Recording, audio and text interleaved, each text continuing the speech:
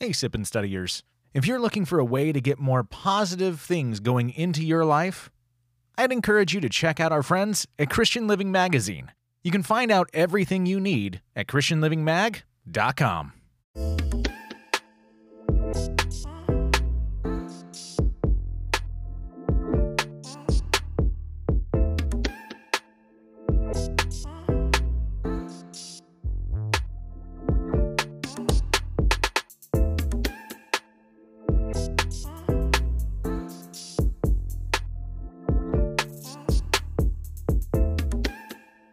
All right, well, hey, good morning, everybody. Drop a line in the chat, say hello to everybody else, make everybody feel welcomed, and if you want, go ahead and share it. Send it out. Let other people enjoy this. I'm not speaking a lot of Hebrew or Aramaic. There's a couple little things, but nothing like crazy. So, that entertainment value is gone for the day, but hopefully people will learn something. You never know. So, good morning. It is... I just got an email from a banker in some place that doesn't exist, at least not here in America. Okay, fun. All right, so it is Saturday, February, 6th? Yeah, February 6th, 2021. I no longer get to do the Barbara Walter jokes, so it's okay. It's good. We are on the third lesson into the Gospel according to John. This is Come and you will see, and we're wrapping up the first chapter of John. So 3 lessons just to get through the first chapter of John. There's a lot of stuff. There's a lot of stuff in here. So we're just going to kind of pump right through this and get going. Get your coffee or your tea ready, whatever's your bag. Go for it. It's good. Let's get into this. All right. Again, like usual, we're going through the ESV translation. Chapter 1, verses 35 to 51 in the Gospel according to John says, "The next day again, John was standing with 2 of his disciples, and he looked at Jesus as he walked by and said, 'Behold, the Lamb of God.' The 2 disciples heard him say this, and they followed Jesus. Jesus turned and saw them following and said to them, 'What are you seeking?' And they said to him, 'Rabbi,' which means teacher, 'where are you staying?' He said to them, 'Come, and you will see.' So they came and saw where he was staying, and they stayed with him that day, for it was about the 10th hour. One of the 2 who heard John speak and followed Jesus was Andrew, Simon Peter's brother. He first found his own brother, Simon, and said to him, 'We have found the Messiah,' which means Christ. He brought him to Jesus, and Jesus looked at him and said, 'You are Simon, the son of John. You shall be called Cephas,' which means Peter. The next day, Jesus decided to go to Galilee. He found Philip and said to him, 'Follow me.' Now Philip was from Bethsaida, the city of Andrew and Peter. Philip found Nathanael and said to him, 'We have found him of whom Moses in the law and also the prophets wrote, Jesus of Nazareth, the son of Joseph.' Nathanael said to him, 'Can anything good come out of Nazareth?' Philip said to him, 'Come and see.' Jesus saw Nathanael coming toward him and said of him, 'Behold, an Israelite indeed, in whom there is no deceit.' Nathanael said to him, 'How do you know me?' And Jesus answered him, 'Before Philip called you, you were under the fig tree. I saw you.' Nathanael answered him, 'Rabbi, you are the Son of God. You are the King of Israel.' And Jesus answered him, 'Because I say to you, I saw you under the fig tree, do you believe? You will see greater things than these.' And he said to him, 'Truly, truly, I say to you, you will see heaven opened, and the angels of God ascending and descending on the Son of Man.'" All right, so that's the scripture, the verses that we're going to be going through today. There's a lot of different little nuances and things inside of here. Some of it sounds like he's speaking in riddles. Some of it, already. Everything we tend to see of Jesus, it comes off almost as riddle-esque, but when you dig into it and you can find some of the subtle nature and the nuances and things that they understood and would recognize as normal and pointing to certain references, once we start looking at that, it tends to make a lot of sense. It really does. It's Jesus has this great way of communicating. It's almost like he's God and understands how people will think. All right, let's get into this. It breaks down into two basic parts. 35 to 42, we see the first disciples. These are the first disciples who start to follow Jesus. And 43 to 51, we wrap up with Philip and Nathanael. All right, 35. The next day, again, John was standing with two of his disciples. So the next day, just keep in mind, we had this day, and then the next day, and then the next day again. So this was the day after Jesus was baptized with the Holy Spirit. Like the Holy Spirit came down and rested upon him. John the Baptist recognized that. Okay, so there was that. This is the day following that, the Spirit descending onto Jesus and bearing witness to Jesus being the Christ, right, or the Messiah, either way. Two of his disciples, we see right here, John was standing with two of his disciples. That John is John the Baptist, not John who wrote the gospel, but John the Baptist. And there's two of his disciples. We're going to see in verse 40 that one of them is Andrew. The second one's not named. However, it is very likely, and most scholars and theologians believe that this is actually John, who wrote the gospel, that he was the other disciple that was right there, right from the very beginning. 36. And he looked at Jesus as he walked by and said, "Behold, the Lamb of God." So we again see John the Baptist declaring that Jesus is the sacrifice that will save the world, that perfect and spotless Lamb, that perfect atonement, right? Again, he uses that same phrase to grasp the concept that this is the man who will bear the burden of sin and take the rest of that away from all of us, right? 37 to 39. Those two are kind of recappy. Okay, 37 to 39. The two disciples heard him say this, and they followed Jesus. Jesus turned and saw them. Let's stop for a second. They followed Jesus. These disciples heard that and recognized that John had been preparing the way for Jesus. They were following John, and John had been saying, "There is one coming after me who is greater than me. I am paving the way for he who's coming." Now he's came. He's here.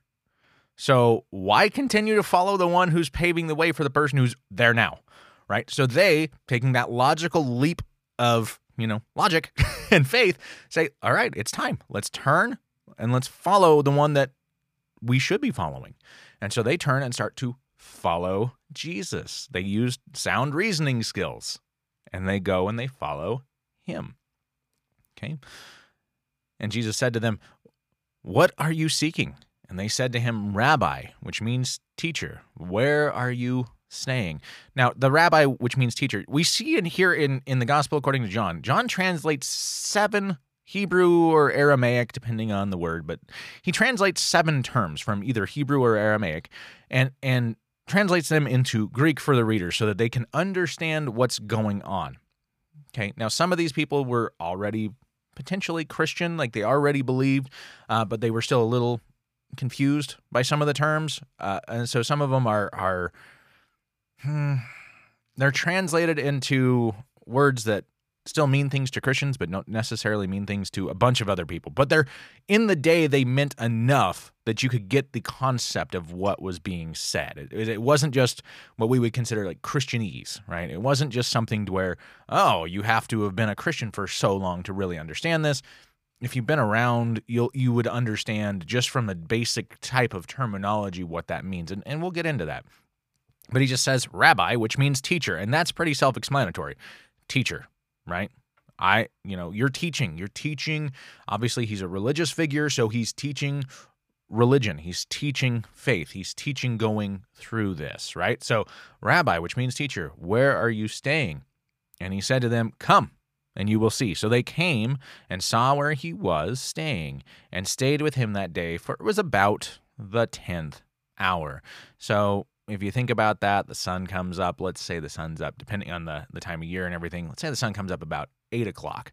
They count the hours by daylight, okay? So sun comes up 8, 9, 10, 11, 12. There's 4, so that puts it at about 6 p.m., give or take. Could be 5, could be 7, but somewhere around the 6 p.m. time frame. So when you see in the scriptures that it talks about it was this hour, it's not from midnight, it's from daylight, okay?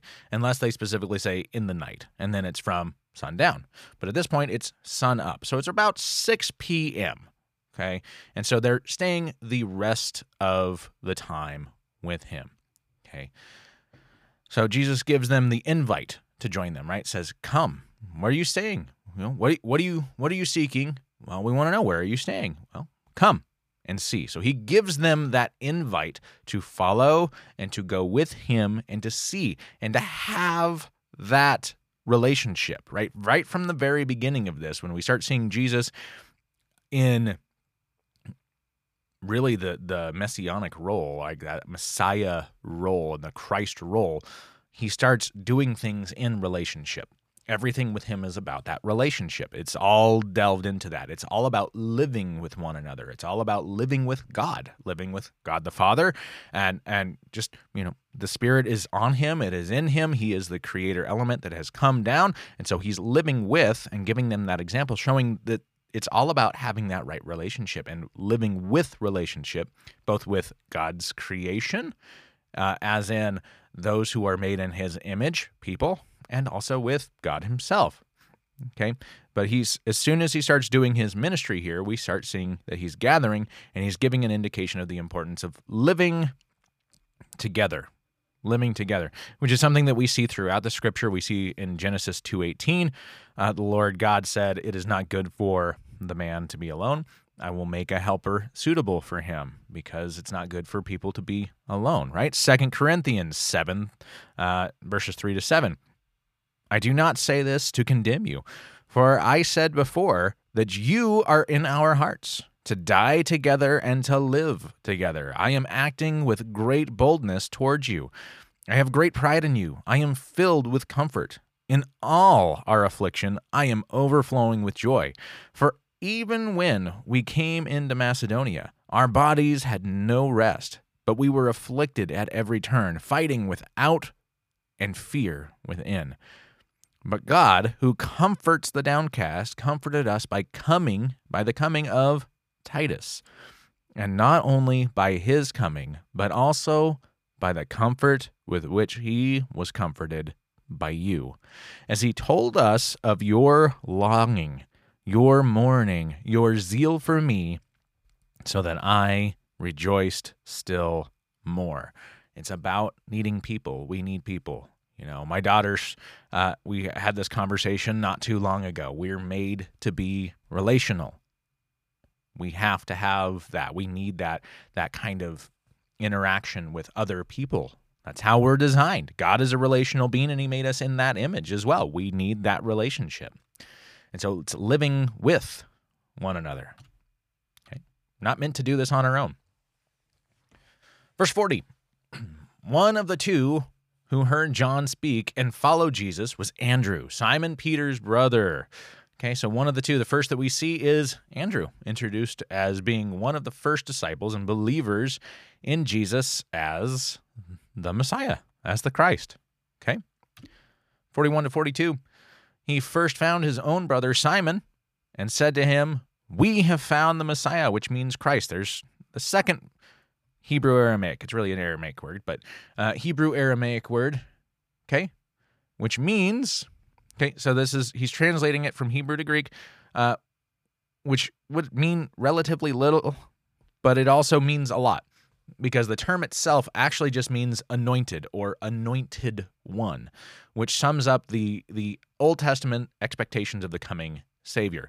Okay, so in that context, it doesn't mean very much. The anointed or the anointed one wouldn't mean a whole lot to somebody who doesn't understand the scriptures from the Old Testament, doesn't have that Hebrew mindset and concept. Okay, but it was a very common thing in basically all religions to anoint with oil, to do things like that. Blood sacrifices, even pagans would anoint with blood or anoint with oil or anoint with water. It was a very, very common symbol, things that was known. And so the anointing made sense. Okay, it's a religious thing, right? To anoint or to be anointed, that's fine. We grab that concept. But the magnitude of that would not completely have been grasped without some further explanation, which again is brought on by relationship. You need to know people, talk to people. We do our part, right? There's still an element that is left for us, right? So God gives that to us to do. It's part of our duty and our job here. Okay, but we see some of this in like Isaiah chapter 9, verses 6 and 7 is a great example for this. It says, "For to us a child is born, to us a son is given, and the government shall be upon his shoulder, and his name shall be called Wonderful Counselor, Mighty God, Everlasting Father, Prince of Peace. Of the increase of his government and of peace there will be no end. On the throne of David and over his kingdom, to establish it and to uphold it with justice and with righteousness from this time forth and forevermore. The zeal of the Lord of hosts will do this." Okay? So that brings up the Old Testament expectations of the coming Savior, right? That's what the anointed means, right? The Christ is the fulfillment of the expectations of the coming Savior, including the prophecies and everything else, okay? Now, he brought him to Jesus, right? Said to him, "We have found the Messiah." He brought him to Jesus. Jesus looked at him and said, "You are Simon, the son of John. You shall be called Cephas." So not only was Andrew drawn himself to Jesus, believing him to be the Christ or the Messiah, but he was so convinced that he went and brought his brother to him. He went to go get his brother and brought his brother with him to go see Jesus. Now, Simon, the son of John, you should be called Cephas. Here is the third term that we see translated, Cephas. Now, it wasn't uncommon to see God change someone's name to indicate a purpose and a plan in their life, which this shows right up from the very front that Jesus had known, not just had an indication, but he knew that Peter was important going forward. This shows that having the Spirit, kind of like what we're going to see here in the next section, Jesus showing a foreknowledge. He knows what's going to happen. He knows what is happening. He knows what has happened, and he knows what's going to happen. And we see that here, okay, with this understanding right here. It wasn't uncommon for them to change it. Let's take a look before we see what this Aramaic is. But it wasn't uncommon to see. We get a couple examples like Abram changing to Abraham, Jacob being changed to Israel. Let's take a look at Jacob changing to Israel in Genesis chapter 32. This is verse 28. Did I miss one? No, that's just out of order. All right, Genesis 32:20. "And he said, Your name shall no longer be called Jacob, but Israel, for you have struggled with God and with men and have prevailed." I love that. If we would just take that concept for a moment and recognize Israel, the name Israel means, and essentially means, to have struggled with God and with men and to have prevailed. God's chosen people have both struggled with him and with men, right, with people, and have prevailed. It's a beautiful thing. It's crazy. All right, anyway, so this third word that we changed is Cephas. We see change here is Cephas, which is a name, which means Peter. Okay, it is an Aramaic word. This one's not Hebrew. It is Aramaic specifically, but it is the Aramaic word for rock. You're changing it to rock. You should be called Cephas, which we see an explanation of this in Matthew 16, verses 16 to 18. Simon Peter replied, "You are the Christ, the Son of the living God." And Jesus answered him, "Blessed are you, Simon Bar-Jonah, for flesh and blood has not revealed this to you, but my Father who is in heaven. And I tell you, you are Peter, and on this rock I will build my church, and the gates of hell shall not prevail against it." Okay, so there was a reason, foreknowledge, a reason that Jesus changed the name of Simon to Cephas, or to Peter, as we would say, right? To Peter. And before we change over, sorry, flipping back here. It is an interesting concept to see that Cephas, when we see it in the Gospels and everything else, it's written as Peter. It doesn't remain Cephas. They call him Simon Peter. They call him Peter, which is the Greek, right? It is the Greek translation for Cephas, which is the Aramaic, which is interesting because when we say names, we don't usually say names in the translation, right? And a humorous, I might get smacked for this, sorry, but whatever. An idea of this is like with the Spanish name Jose. You don't call the person Josie, which is how we would pronounce that in English. If we read it like it was an English name, we pronounce it Jose. So it's very interesting when we see a name being changed to a different language, that we don't maintain that language. We have actually taken that into the Greek, and we've maintained that as the Greek term, which means Peter. And so we maintain that as Peter, which I don't know. It doesn't really mean a whole lot. It might. From my understanding, there's not much of a reason for that changeover. It's just an interesting thing. It's just one of those things that just kind of, it's always caught my attention is, if he named him in Aramaic, why didn't we keep that in Aramaic? But we didn't. We moved that over into the Greek with Peter. Interesting. It's just an interesting thought.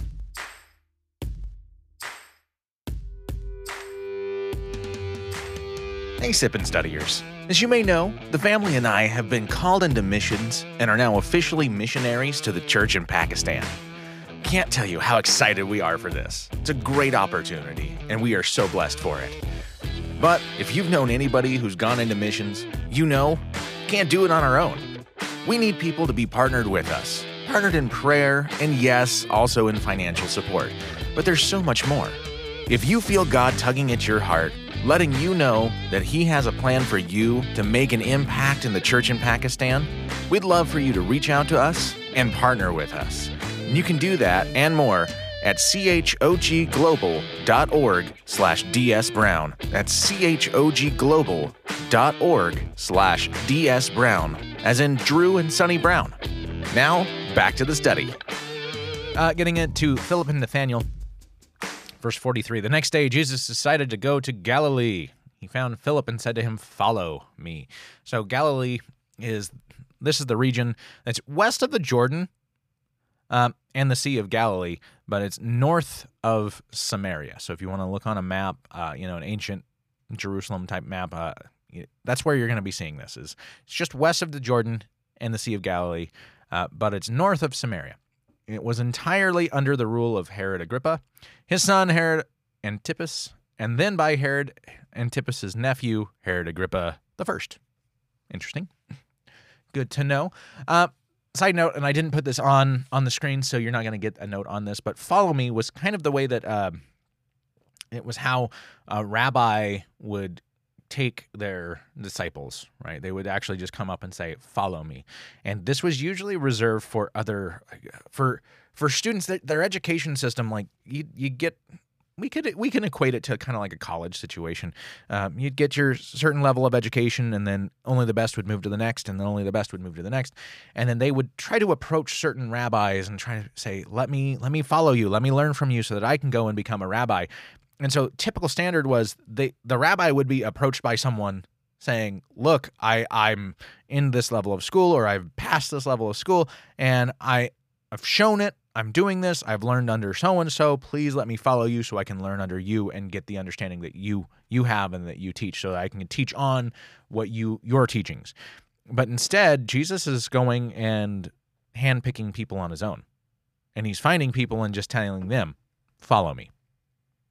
Which is a total change of pace. Shows God, and this is something that we can actually take as something that we should understand. God goes and chooses, right? When God says he wants people to follow, he's going and he's choosing people who are going to do things, right? God's going and approaching. This is where a lot of that Calvinistic belief of God approaches and you don't have a choice is because we see people Instantly, God approached and I got it, I go. And I had no choice, I have to go. This is also where we get the Arminian beliefs, so don't have a lot of time for discussion on this. Calvinism, predestination, in a nutshell, in a very, very condensed, not very poetic nutshell. Calvinism, predestination, you don't have a choice. God approaches you, you say, I can't say no, and you go. Arminianism, God approaches you, you have a choice in the matter, you decide to go. Okay, that's kind of where this comes. But we still recognize, and both sides tend to, some Arminians don't, it's some Arminian groups say, no, I just chose God. Well, the Bible says that nobody chooses God without God coming to them. And so we start to see that here with Jesus coming out and approaching people and approaching and saying, I choose you. But my point of getting to this, and it wasn't actually for that, it wasn't a salvation point. This was actually a point of when God calls somebody to a certain type of, I want to say ministry, but I'm using that as a very loose term. When God calls you to do something, when God calls someone to do something, he's not just waiting for someone to approach him and say, hey, by the way, God, I see a need over here. Can I go, I'll go take care of this. Oh, okay. You just go, no. It's not how God works. God recognizes that there's a need, saw the need way off before he even created anything. He recognized that that was going to be a need, and he's put it on somebody, and he approaches that person to go and do. God pulls the people, but God doesn't just pull the people who are, in the world's eyes, extremely qualified. God has people who are qualified in ways that we do not understand. Okay? God's calling people. So if God calls you to something and you're sitting there going, I'm not qualified for this, I would encourage you to take a step back and recognize that neither was any of the disciples. And we hear this all the time. God doesn't God doesn't call the equipped, he equips the called. But in reality, God has been equipping the called from the beginning. Your life situations and things that have happened in your life have been training for you to be prepared and to get ready for where you're going and what he's calling you to do. Okay, I would encourage you in that. And that's actually something that we're seeing here in this, as we are seeing that indication that Jesus is going and approaching people who they don't recognize, but there's something special about them. And Jesus saw it, and Jesus knew it, and he knew it from the very beginning before, right? All right, let's move on. 44 to 45. Now Philip was from Bethsaida, the city of Andrew and Peter. Philip found Nathanael and said to him, we have found him of whom Moses in the law and also the prophets wrote, Jesus of Nazareth, the son of Joseph. Okay, so Bethsaida is just northeast of where the Jordan flows into the Sea of Galilee. I'm sorry, I'm seeing a couple typos in here. I do apologize for that, but if you're on the video version, there's a few typos. That's on me. But it is just northeast of where the Jordan flows into the Sea of Galilee. Now, it says, we have found him. This is an interesting point. This indicates that it wasn't just Philip that went to find Nathanael. Okay, we would indicate that maybe Peter, maybe John, maybe Andrew, maybe all of them went with him, right? Went with Philip and found Nathanael, because this is a we. This isn't just, hey, I have found. Come with me, I have found. This is we have found. So it's most likely a group of people. Indicates that there was multiples. Now, Nathanael, this one thing here is one of those parts where people say, well, this is the Gospel of John doesn't follow the same line as the other Gospels because it talks about Nathanael. Who's Nathanael? Well, Nathanael is most likely the personal name, which we would consider like the first name, of Bartholomaeus, the son, wow, I'm speaking fun, the son of Tholomaeus, otherwise Bartholomew. That one ring a bell? Okay. Nathanael is probably the first name of Bartholomew, which means the son of Tholomaeus, or Tholomew, right? Okay. Who is linked to Philip in all three synoptic lists of the apostles. And if you want to look those up, Have at it. Gave you the scriptures right here. It's Matthew 10:3, Mark 3:18, and Luke 6:14. Philip and Bartholomew are linked together every time. So Nathaniel is probably his name, right? Because we have Bar, son of Ptolemaeus, Bartholomew.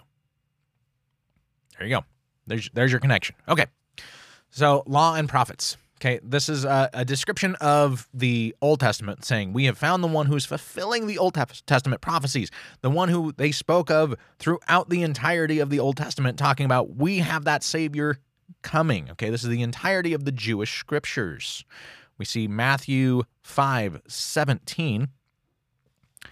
Oh, actually, you know what? Let's do this first. One of the synoptics lists of the apostles, really fast. We'll do Matthew 10, 2-4. Which we said Matthew 10:3, but we'll go all the way to 10:2-4. The names of the 12 apostles are these. First, Simon, who was called Peter. Andrew, his brother. James, the son of Zebedee. John, his brother. Philip and Bartholomew. Thomas and Matthew, the tax collector. James, the son of Alphaeus. And Thaddeus, Simon the Zealot. And Judas Iscariot, who betrayed him. Okay. But let's take a look at Matthew 5:17 to see about the law and the prophets note here. Do not think that I have come to abolish the law or the prophets. I have not come to abolish them, but to fulfill them. Okay, to fulfill them, because we need that perfect sacrifice. Someone has to fulfill it all. To hit the mark, to sin is to miss the mark, right? Unfortunately, the penalty of missing the mark, even on the first shot, on any and every shot, is death. It is eternal separation from God. And so we need someone who can hit the mark and be perfect. And the only one that could do that is Jesus, the Son of God, the actual God coming down in human form, right? And so he came to fulfill the law so that he could then die in propitiation for our sins, okay? That's where that comes from. All right, 46. Moving on, 46. Nathanael said to him, can anything good come out of Nazareth? And Philip said, come and see. So Nazareth is a small town, and it's a really small town. Not known for a whole lot, but it's definitely not known for good. We could call it a ghetto. Right? So that's would be kind of the terminology we could use today. It came from the ghetto. And it was also known that the Messiah would come out of or be born in Bethlehem. So it would make sense that if he's born in Bethlehem, it's going to be coming from Bethlehem, right? But Jesus is coming from Nazareth. Well, if you know the Bible, you know that story. Born in Bethlehem, but lived in Nazareth. Anyway, we'll go through that at another time. Don't worry about it. Nathanael seems to be unbelieving at this point, but goes to witness for himself anyway. So we see 47-50. Jesus saw Nathanael coming toward him and said of him, behold, an Israelite indeed, in whom there is no deceit. Nathanael said to him, how do you know me? And Jesus answered him, before Philip called you, you were under the fig tree. I saw you. Nathanael answered him, Rabbi, you are the Son of God. You are the King of Israel. And Jesus answered him, because I said to you, I saw you under the fig tree, you believe? You will see greater things than these. So now Jesus notes that Nathanael is pure and honorable, which is one of those interesting things, because that's, if you think Old Testament, you read through the Old Testament and you see all the shortcomings and constantly falling away from God and always going back and falling into pagan traps and blah, blah, blah, blah, blah, yada, yada, yada, going over and over and over again. That is not necessarily a description of an Old Testament Israelite or Jew that you would think of, right? And actually some of the commentaries that I've gone through make point of that. That's why I bring that up, is because they have made point of that. A lot of scholars point that out. That is not, per se, how most, especially religious leaders and religious teachers, would describe Israelites at that point. Okay, that is not what most rabbis would say. So it was just kind of an interesting thing. But he points out and says, you are pure and noble and honorable. Okay, he points to a personal knowledge of where Nathanael was, and Nathanael immediately believes. Now, this indicates that Nathanael was actually most likely physically under that fig tree, but also indicates that he was aware that there wasn't anyone around him. Nobody saw Nathanael except probably the group that came to get him to take him to Jesus. There was no way for Jesus to know, is kind of what Nathanael's getting at. Is how would you know that? You see me coming up. The other people have not gotten back to tell you where I was yet. How do you know this? Okay. Now, the fig tree is kind of an interesting point as well. The fig tree often serves as a metaphor for Israel standing before God. In fact, we see Jesus talk about and do things to fig trees. It is just one of those things that's there. Fig trees serve as a metaphor for Israel standing before God. And this illustrates that Nathanael, it's always interesting to see how some of this stuff ties together. Okay. Nathanael sitting under the fig tree illustrates Nathanael trusting in Israel prior to finding Christ. It's so amazing to see some of the symbolism and see how this actually ties together and work. But even better is without arguing. With no arguing, Nathanael was likely under that fig tree. But without arguing, he just recognizes, man, you are who they said you are. It's an amazing thing to see that trust shift from Israel to God, to Christ, to Jesus, right? Now, the Son of God and King of Kings, Nathanael declares that Jesus truly is the long-awaited Messiah and Christ. We can see in Zephaniah 3:15, which I can't remember the last time I've pulled and used a quote and a reference from Zephaniah, so it's fun. We'll do that. Should do that more often, I guess. Zephaniah 3:15, the Lord has taken away the judgments against you. He has cleared away your enemies, the King of Israel. The Lord is in your midst. You shall never again fear evil. The King of Israel, right? You are the Son of God. You are the King of Israel. Okay, so Jesus announces that this is nothing compared with what he is going to see going forward. So, yeah, you're amazed, and you know I'm the Messiah. You believe simply from my knowing where you were? That's nothing like what you're going to see. Then 51, and he said to him, truly, truly, I say to you, you will see heaven opened up, and the angels of God ascending and descending on the Son of Man, which arguably the Son of Man is arguably one of Jesus's favorite ways one of the favorite titles that he had. It was used a lot. So truly, truly, I say to you, we see this, Jesus saying things like this pretty often. It is a solemn affirmation and stressing the authority and importance of what Jesus was saying. So it stresses the authority. Jesus is saying, I have the authority to make the claim, and this is a very important thing. It is a firm, right? It is, here you go. I got this. Putting it out there. I can say this, and I am saying this. Jesus was not coming from today's postmodern worldview where people were just expected to say whatever they wanted. Whatever they feel is now the solid truth, irregardless of whether it's right or wrong to you or for you. My truth is my truth, and you can't, it is solid, therefore. That is not the worldview that Jesus was coming from. That time frame did not have that worldview. People did not think in that manner. And so when Jesus was speaking with said authority, that authority had to come from somewhere. That authority either was given to him by a king, a ruler of some sort. It was either given by the Jewish council, right? The religious council. Or it was given to him by God. That's where the authority would have to come from. Now, we do see Jesus claim to be God.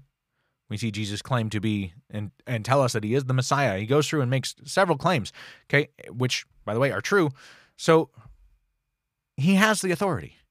Okay, so he's taking and he's using that authority. People did not speak of, and that's why in the scriptures they make a point in emphasizing. People were amazed that he spoke and taught as one who has authority, because the teachers did not teach as though they had authority, because that is not the worldview that they possessed. That authority had to be given. That authority had to be given by a king, some kind of a ruler, or basically God. And so Jesus speaking as one who has authority was an amazing thing. It was unheard of. It was unseen. You had to basically claim to be God to speak with such authority. And that is why we started to see so many have struggles with that. Okay. Anyway, moving on into this section, so we can finish this section up real fast. You're going to see heaven opened. This is a reference back to Jacob's dream. We see this in Genesis 28:12. And he dreamed, and behold, there was a ladder set upon the earth, and the top of it reached to heaven, and behold, the angels of God were ascending and descending on it. Okay, so that is a reference to that dream that Jacob had in Genesis 28. You can read more about that if you like. And then the Son of Man, which again, arguably is Jesus' favorite description. It's a great thing. It actually comes from Daniel chapter 7. We see this in verse 13. I saw in the night visions, and behold, with the clouds of heaven there came one like a son of man. And he came to the Ancient Days, and he was presented before him. Now, what's interesting here is this right here is most likely why Jesus used, and we keep seeing the term over and over again, the Son of Man, Son of Man, Son of Man, Son of Man. Most likely comes from this actual passage here in Daniel. But what's fascinating with this is the Aramaic used in Daniel for like a son of man, because it came one like a son of man. This is bar inash, which means human being. Not just son of man. It is actually just direct human. It's a human being. So he's saying, I saw in the night visions, and behold, with the clouds of heaven, there came one like a human. And he came to the Ancient of Days, and he was presented before him. So this is interesting, because when you read descriptions of angels, fallen angels, you read descriptions of different things, these do not look human. They talk about having multiple faces, multiple sets of wings, yada yada, feet like hooves. You start seeing some of these different things. That is not human-esque. And so for Daniel to say and make a point of saying, saw one coming down and he looked human. It didn't make sense, but he looked human. That gets translated as the Son of Man. And that's where we see this reference coming from throughout the New Testament. The Son of Man, the Son of Man. I'm the one who came that looked like a human. I'm he. I'm the one who came from heaven. I'm the one of God who comes as man. This is an interesting thing to look into. All right, takeaway. What can we grab from this? There's something special and is very noticeable and attractive about Jesus. Now, we do get some mild descriptions of Jesus as not being a very attractive man. He was very plain and basic. But there's just something special about him that emotionally attracts people to Jesus. When he approaches, people recognize something special and are drawn to follow him. And we've seen that a couple times in this section here. And Jesus is calling for disciples to follow him. In this section, we see Jesus is now approaching and calling disciples to follow him, to learn and to do life with him and with others. He's not simply looking for a crowd, right? If he wanted a crowd, he could go make some statements and get a bunch of people around him and things would be fine. But he's not looking for a crowd. He's looking for disciples, those to live, do life with, and continue on, right? It's not just get the head knowledge. It is to continue on and to do. He's looking for disciples. Now, when he talks to Nathanael, he points to references to Israel, that are familiar to them, right? He points to things that are in their understanding. When God speaks to us, oftentimes he will speak to us in ways and in references that are things that we comprehend and that we understand, things that we know, okay? And he points to the physical and to the relational, touching both the body and the spirit, okay? The way he speaks to people it's all-encompassing, okay? He talks to your soul and he talks to your mind, your body, right? To you. So Jesus, now beginning to speak in this gospel anyway, is already pointing back to prophecy and to visions of old that are about him. He's already pointing back to himself from the scriptures of old, pointing to references. Okay, so Jesus is proving and recognizing and speaking in ways saying, yes, I am that one that you are looking for. I am the one that you've heard these references for. Father God, we thank you for today. We thank you for your word and for this gospel that we get to learn about Jesus and we get to see and study and hopefully recognize things that we haven't recognized before. We get to see the way you approach people and the way that Jesus came and handled himself. We get to see things in a new light. We get to see a new aspect of you, a new aspect of Jesus. God, we ask that you approach us, that you touch us, that you mold us into who we are meant to be, who you have called us to be. God, be with us and be with your people, be with the rest of your people, God. Touch this world. Heal this world. In Jesus' name, amen. Well, hey, thank you guys so much. Hope you guys have a great weekend, a great week whenever you listen to this. Have a great one. Go out there and impact. Do something, right? Impact the world. Make a difference. Talk to you guys later. Bye-bye.